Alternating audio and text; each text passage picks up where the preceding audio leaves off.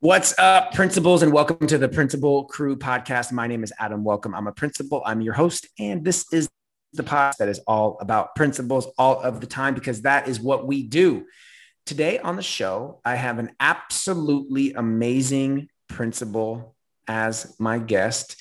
She's been on national talk shows and everything, and is just doing amazing stuff at her school. And I'm so excited to talk to her. Belinda George, welcome to the podcast.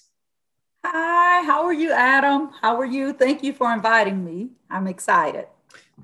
Yeah, you bet. Well, I'm doing great. You're in Texas where there is this huge cold storm, ice, and everything going on. So, my thoughts are with you that everybody in Texas is staying as safe and as warm as they can. I know that y'all have a lot going on. I think school is canceled.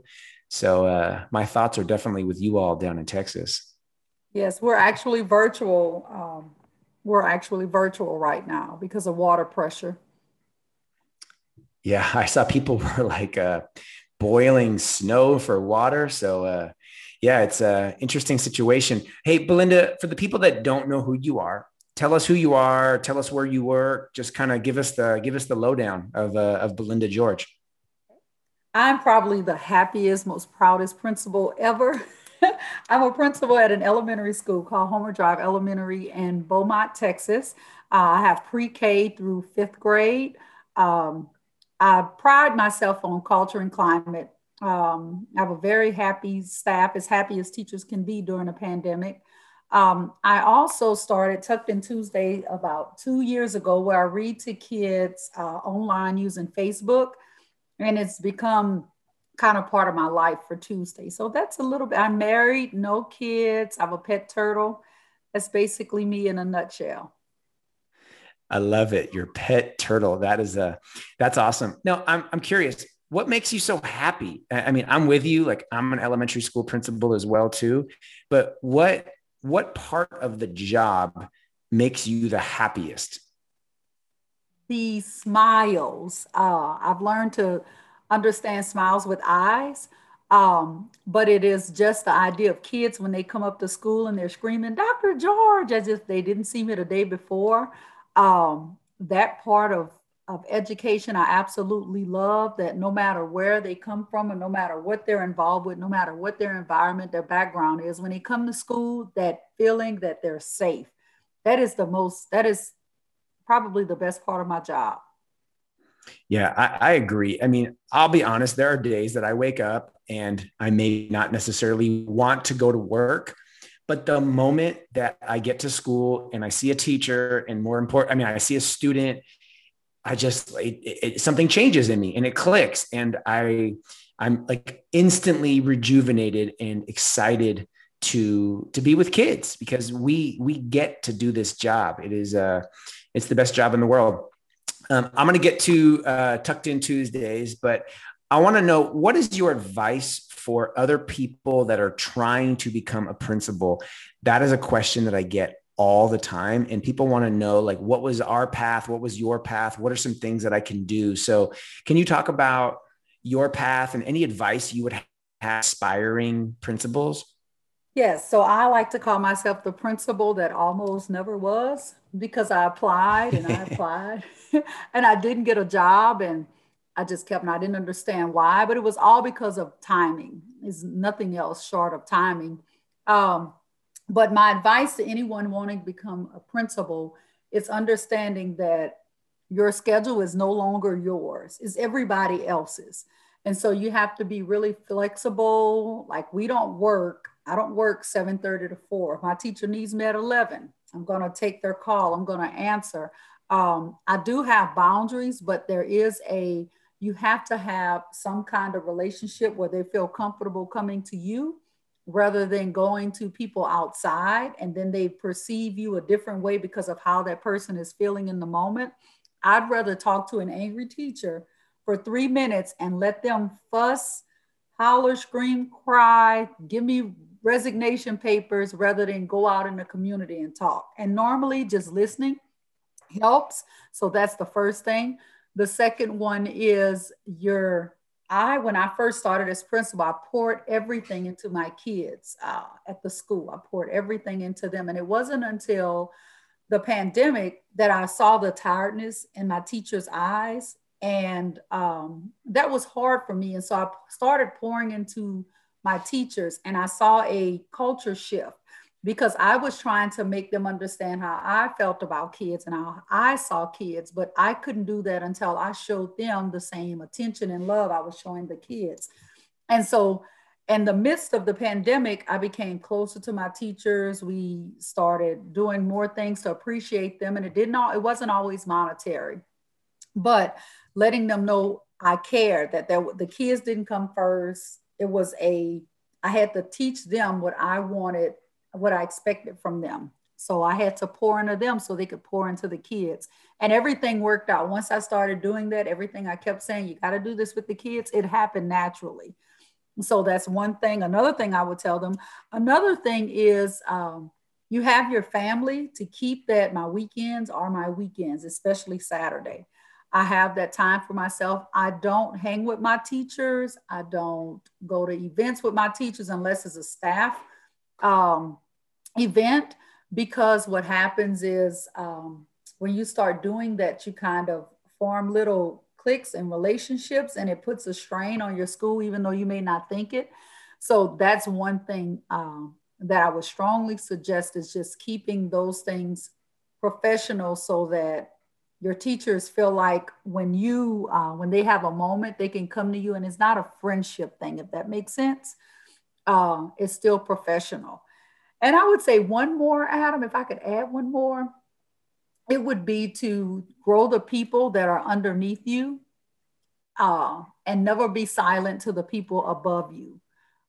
Continue to be an advocate because you're leaving the classroom, but continue being an advocate for teachers, um, because that your noise sometimes can change things. Do it professionally, but be be a voice for those under you, and encourage them, when they want to say something, even if you know the answer is no, still advocate for educators.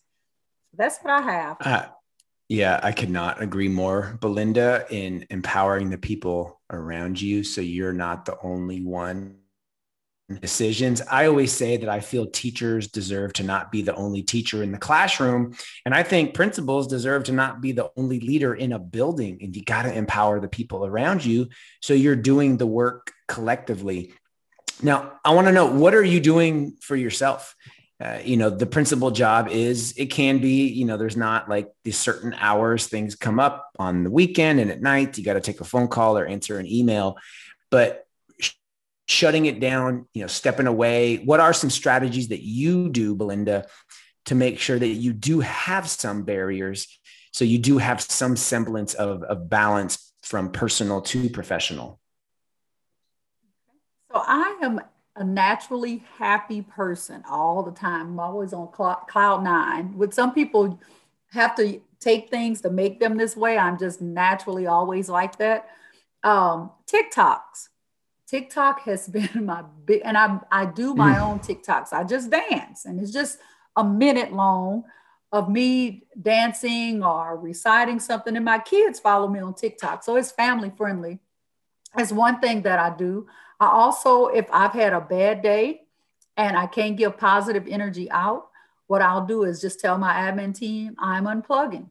That means I'm not going to respond to them, no one else. And so they know that I'm not in a good place. And if I can't say anything good, I don't want to say anything at all. So I do unplug. That means I don't check my email. That means I don't answer my phone. I just take time out for me. I also, for the first time ever, I took 2 personal days and we rented an Airbnb in Arkansas in the middle of the woods and with no internet. And it was really nice, but I needed that time for myself. And there was some guilt going in, but in the process of being out there, that guilt left. We have this thing called principal guilt. We're not supposed to take days off. We're not supposed to do things. And so that's one thing that I've learned and my staff will remind me, Dr. George, you need to take a day. You need to go home. They'll tell me. And so they remind me of that sometimes. Another thing that I do is when I'm at home, I am in my comfort zone. If work comes home with me, there's a set spot where I work. I don't move it all the way around the house, and that spot is only for work. And I don't go to that spot unless I'm working. And that helps me a lot as well. And then just having a spouse that tells you that's enough. That's enough. Our friends or whoever telling you that's enough. That helps. So that's what I do to keep the balance. Yeah, you got to have those people in your life that keep you in check. So they're like Belinda, Adam, everybody else. It's time to put my kids, my own children are those people sometimes where they say, Dad, you're on your phone too much, put it down. And you know what? Put your phone away, put it in a drawer, put it on airplane mode. So you can still use it as a camera if you want, because most of our phones are really good cameras, but you got to separate the two. I could not agree more. So let's talk about books, Belinda. What is the leadership book that you have read that has really changed you as a leader, or maybe the book that you recommend to other leaders that they read to kind of change their perspective on leadership? The book that changed my life. I was always a good person, but not necessarily a good leader. I think sometimes administrators get that misconstrued because it's totally two different things. Brene Brown, Dare to Lead, was a book that made me look at myself so differently, and it allowed me to be more vulnerable with my staff. And if I didn't like something that was being implemented, it was okay to say it, but we're still going to get it done. But it's okay to not like things that you're made to do in education. We're going to discuss it, and then we're going to move on. So that book is Dare to Lead by Brene Brown, and I do advise people to listen to the auditory vision, the the auditory The version. audiobook? Yes, the audiobook. Yeah. Thank you. The audiobook instead of reading it, because you hear it in her voice and you hear the things that she struggled with. And it's like, oh my goodness. So I even listen to her on podcasts now. But that is the book. Yeah, I have to admit that is the most talked about book on this podcast. And Dare to Lead has been on my nightstand for over a year and a half, and I have not got a chance to read it yet. So I'm moving it to the top of the stack so I can read it next. Now let's talk about picture books. I know Tucked In Tuesday is a very important part of your life as a principal. If you could choose one picture book, what is your favorite picture book to read with kids? Read by Michael Hall. Still, all of the books that I've read, that was the first book that I read on Tucked In Tuesdays. And it's about a red crayon born in a blue wrapper. So the wrapper says blue, but it's a red crayon. And so when a kid comes in and people don't like them, or mom is saying, well, I don't want you to play basketball, and they want to just, I don't want to play basketball. You know, I want to play football or whatever it is. That is my go-to book. It stays on my desk. And it just tells people teaches people to accept them the way they are, don't change them. And I had my idea of what I thought the book was, but I got the pleasure of meeting Michael Hall via internet, of course. And he explained to me that he was dyslexic, and everything in the book that was from his dad, things that his dad said to him and things that his dad did to make him feel like he had to be a blue crayon when he really wasn't. He was red. There was nothing he could do to change it. And so you have to accept the exterior that you have, you know, and that book is my favorite. A lot of lessons in that book. I don't know that book, but I'm going to go on Amazon right after this podcast to buy it. So I love adding children's books to my to the pile on my desk. Now, I think a lot of times, and I think it's been amplified during this pandemic, I think people that maybe aren't parents, that don't have kids in school, just don't maybe understand what happens in a school and the resource we need and the time and the energy and everything that principals and teachers do. And if you had 25 community members that maybe didn't have kids in school and they came by your school and you were giving them a tour and you were talking about your school and your teachers and education, what would you want them to know about your school and about education in general? My business partners, I actually do that. I bring them on a tour because we're an F campus. And in Texas, you're rated by the state assessment. And according to that, we're an F campus. And I wasn't okay with that. And then I realized that a lot of the kids, they just couldn't do it. It's nothing we can do about it. But if they were coming, if when people come into my school, I want them to see that kids are happy, teachers are happy to teach the kids, that the teachers are supported, the kids feel safe. Um, Also, not hiding. You don't hide the bad things. I'd say bad with air quotations, because sometimes we want people to only see the good, but the people that are close and invested in my school, they have to know um, what behind the scenes, like what it looks like behind the scenes. For example, one of our business partners, I gave him the STAR test. He had never saw it. He's in real estate. So he had never saw the STAR test. And I gave it to him and he said, I couldn't pass it. He said, I can't take this. I don't even know what this is.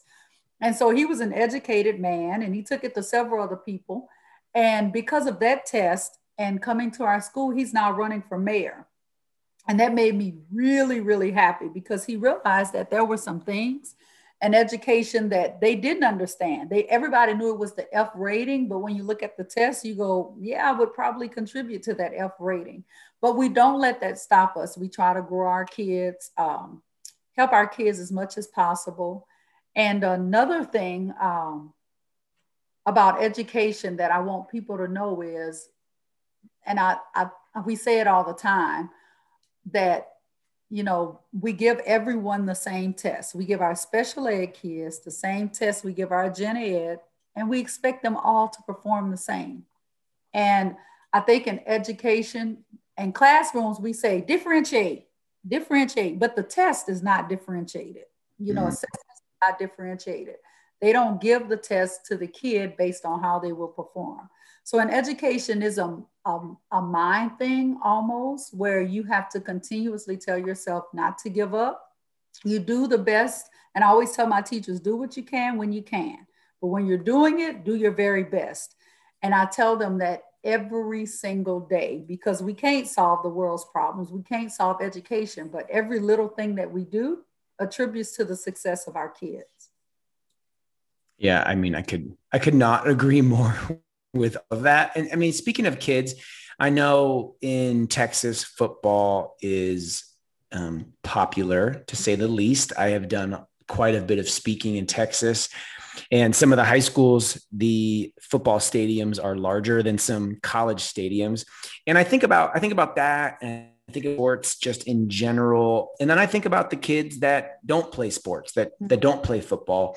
What kind of opportunities do you think that we need to add in schools for the kids that sports maybe isn't their thing or not something that they excel at? And I know that maybe a little bit more of a high school, middle school thing, Belinda, but I think it's an important conversation in general.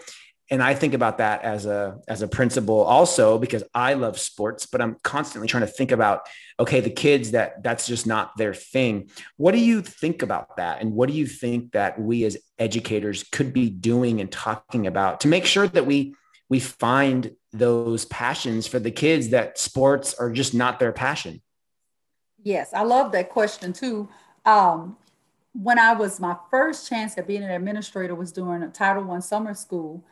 And every assembly, we had an assembly every morning, and I got a group of people to come in and speak to the kids. Some of them had degrees, some of them didn't. Like they met a mortician. They were able to ask the mortician, how much do you get paid to touch a dead body? Kids. And so we had a mortician, we had someone from the food bank, we had the manager of Buffalo Wild Wings that dropped out of school and they told him he would never be anything. And he has all these restaurants. He's a man and he didn't finish school. He actually dropped out. Another thing I would absolutely love, and I wrote a proposal for that in my school district. So if anybody is listening and would love to see this implemented, I would love to do it at my school, is a STEAM school with science, technology, engineering, art, and math. And the kids come to school solely for that, nothing else. So it's career based at a very young age where they start exploring things to see where they want to be and start giving them ideas and even bringing in recruiters, but not to recruit elementary, but just so they can see the Navy, the Army, the Reserve, the National Guard, Coast Guard, so that they can see all of that, but incorporate it into a STEAM school. We don't have traditional math, science, social studies. I say we don't, but my dream is that they wouldn't have traditional math, science, those things. They would just go in and everything would be career based, but centered around STEAM, so those kids can start tapping into, yeah, I like this. This is what I want to do.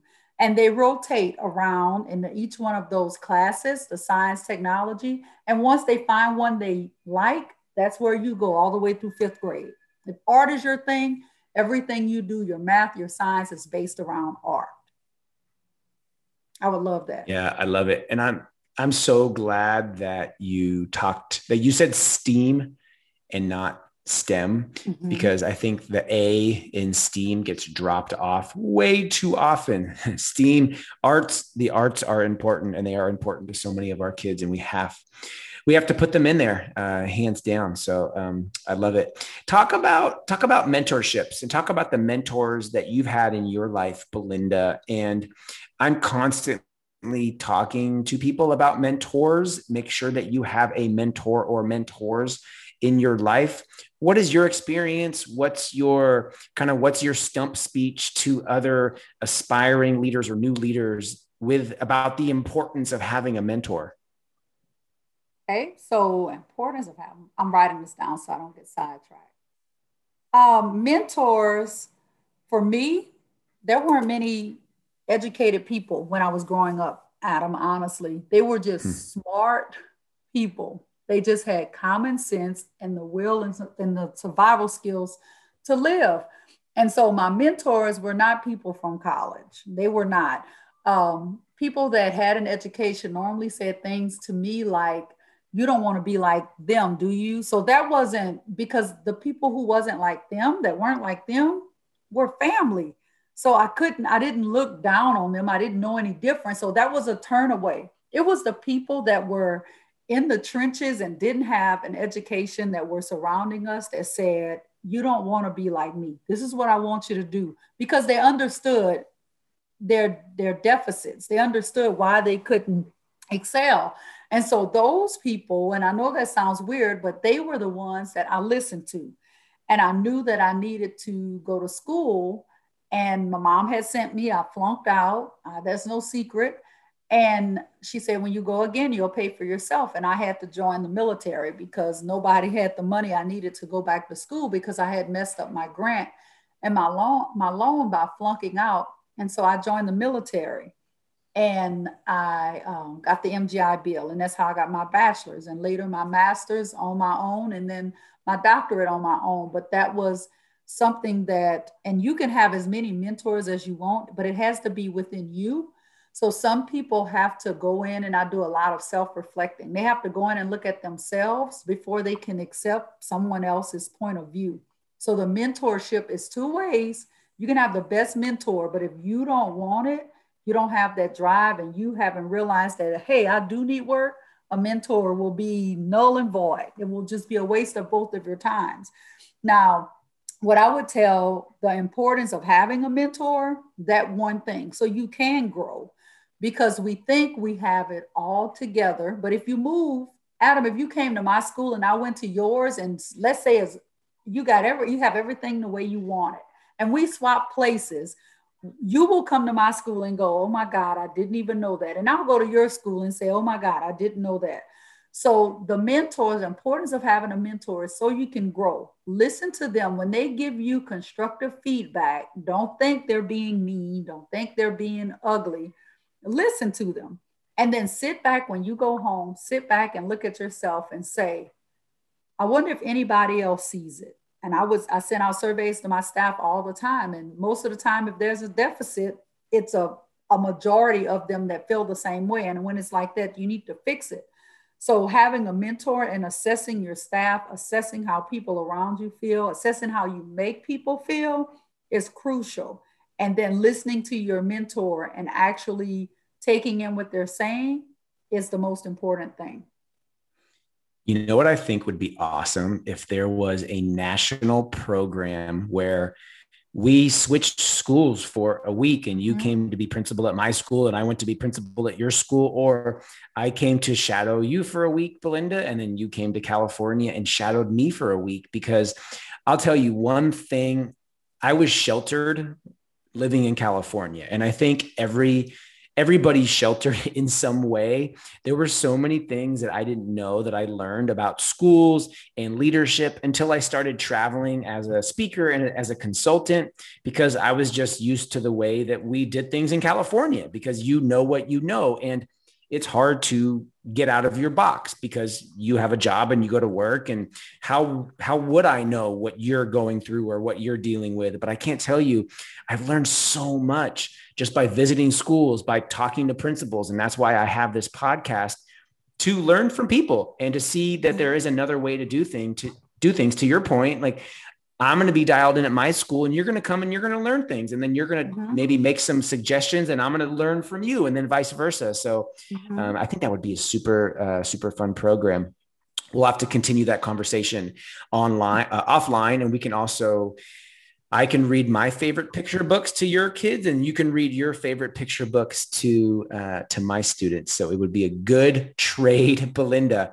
Part of this podcast, Belinda, is amplifying the voices of my guests. So I'm going to pass the microphone over to you. What would you like to say to all the people across this country, aspiring principals, assistant principals, and principals? What would you like to say to them? Well, one thing that I like to say is several things, but one that really sticks out is, well, it's two that I'm going to say. My teacher, brand new this year, new to education, told me something the other day. I'm a yes lady. I say yes to everything. And then I sit back and I go, oh God, I can't even do that. Why did I say yes? And so it's hard for me to say no. And Mr. Mentis is his name. And he said, Dr. George, do you know that no is a complete sentence? And if you have to explain why you said no, then you answered them correctly. Changed my whole life, changed my entire life. So as administrators, we need to learn to say no. And those that say why, you gave them the right response. Because you shouldn't have to explain why you said no. It should be something that's accepted. The second thing is, I say this, if I bring it home, then it needs to be dealt with. If I bring it home and I'm on cloud nine that, Adam did something well at my school, I need to go first thing in the morning and make it known, whether it's announcements, whether it's in the Google Classroom, whether it's sending him a card, a text, whatever. I needed to be acknowledged. I needed to be addressed. If it's something that I bring home and it doesn't feel good,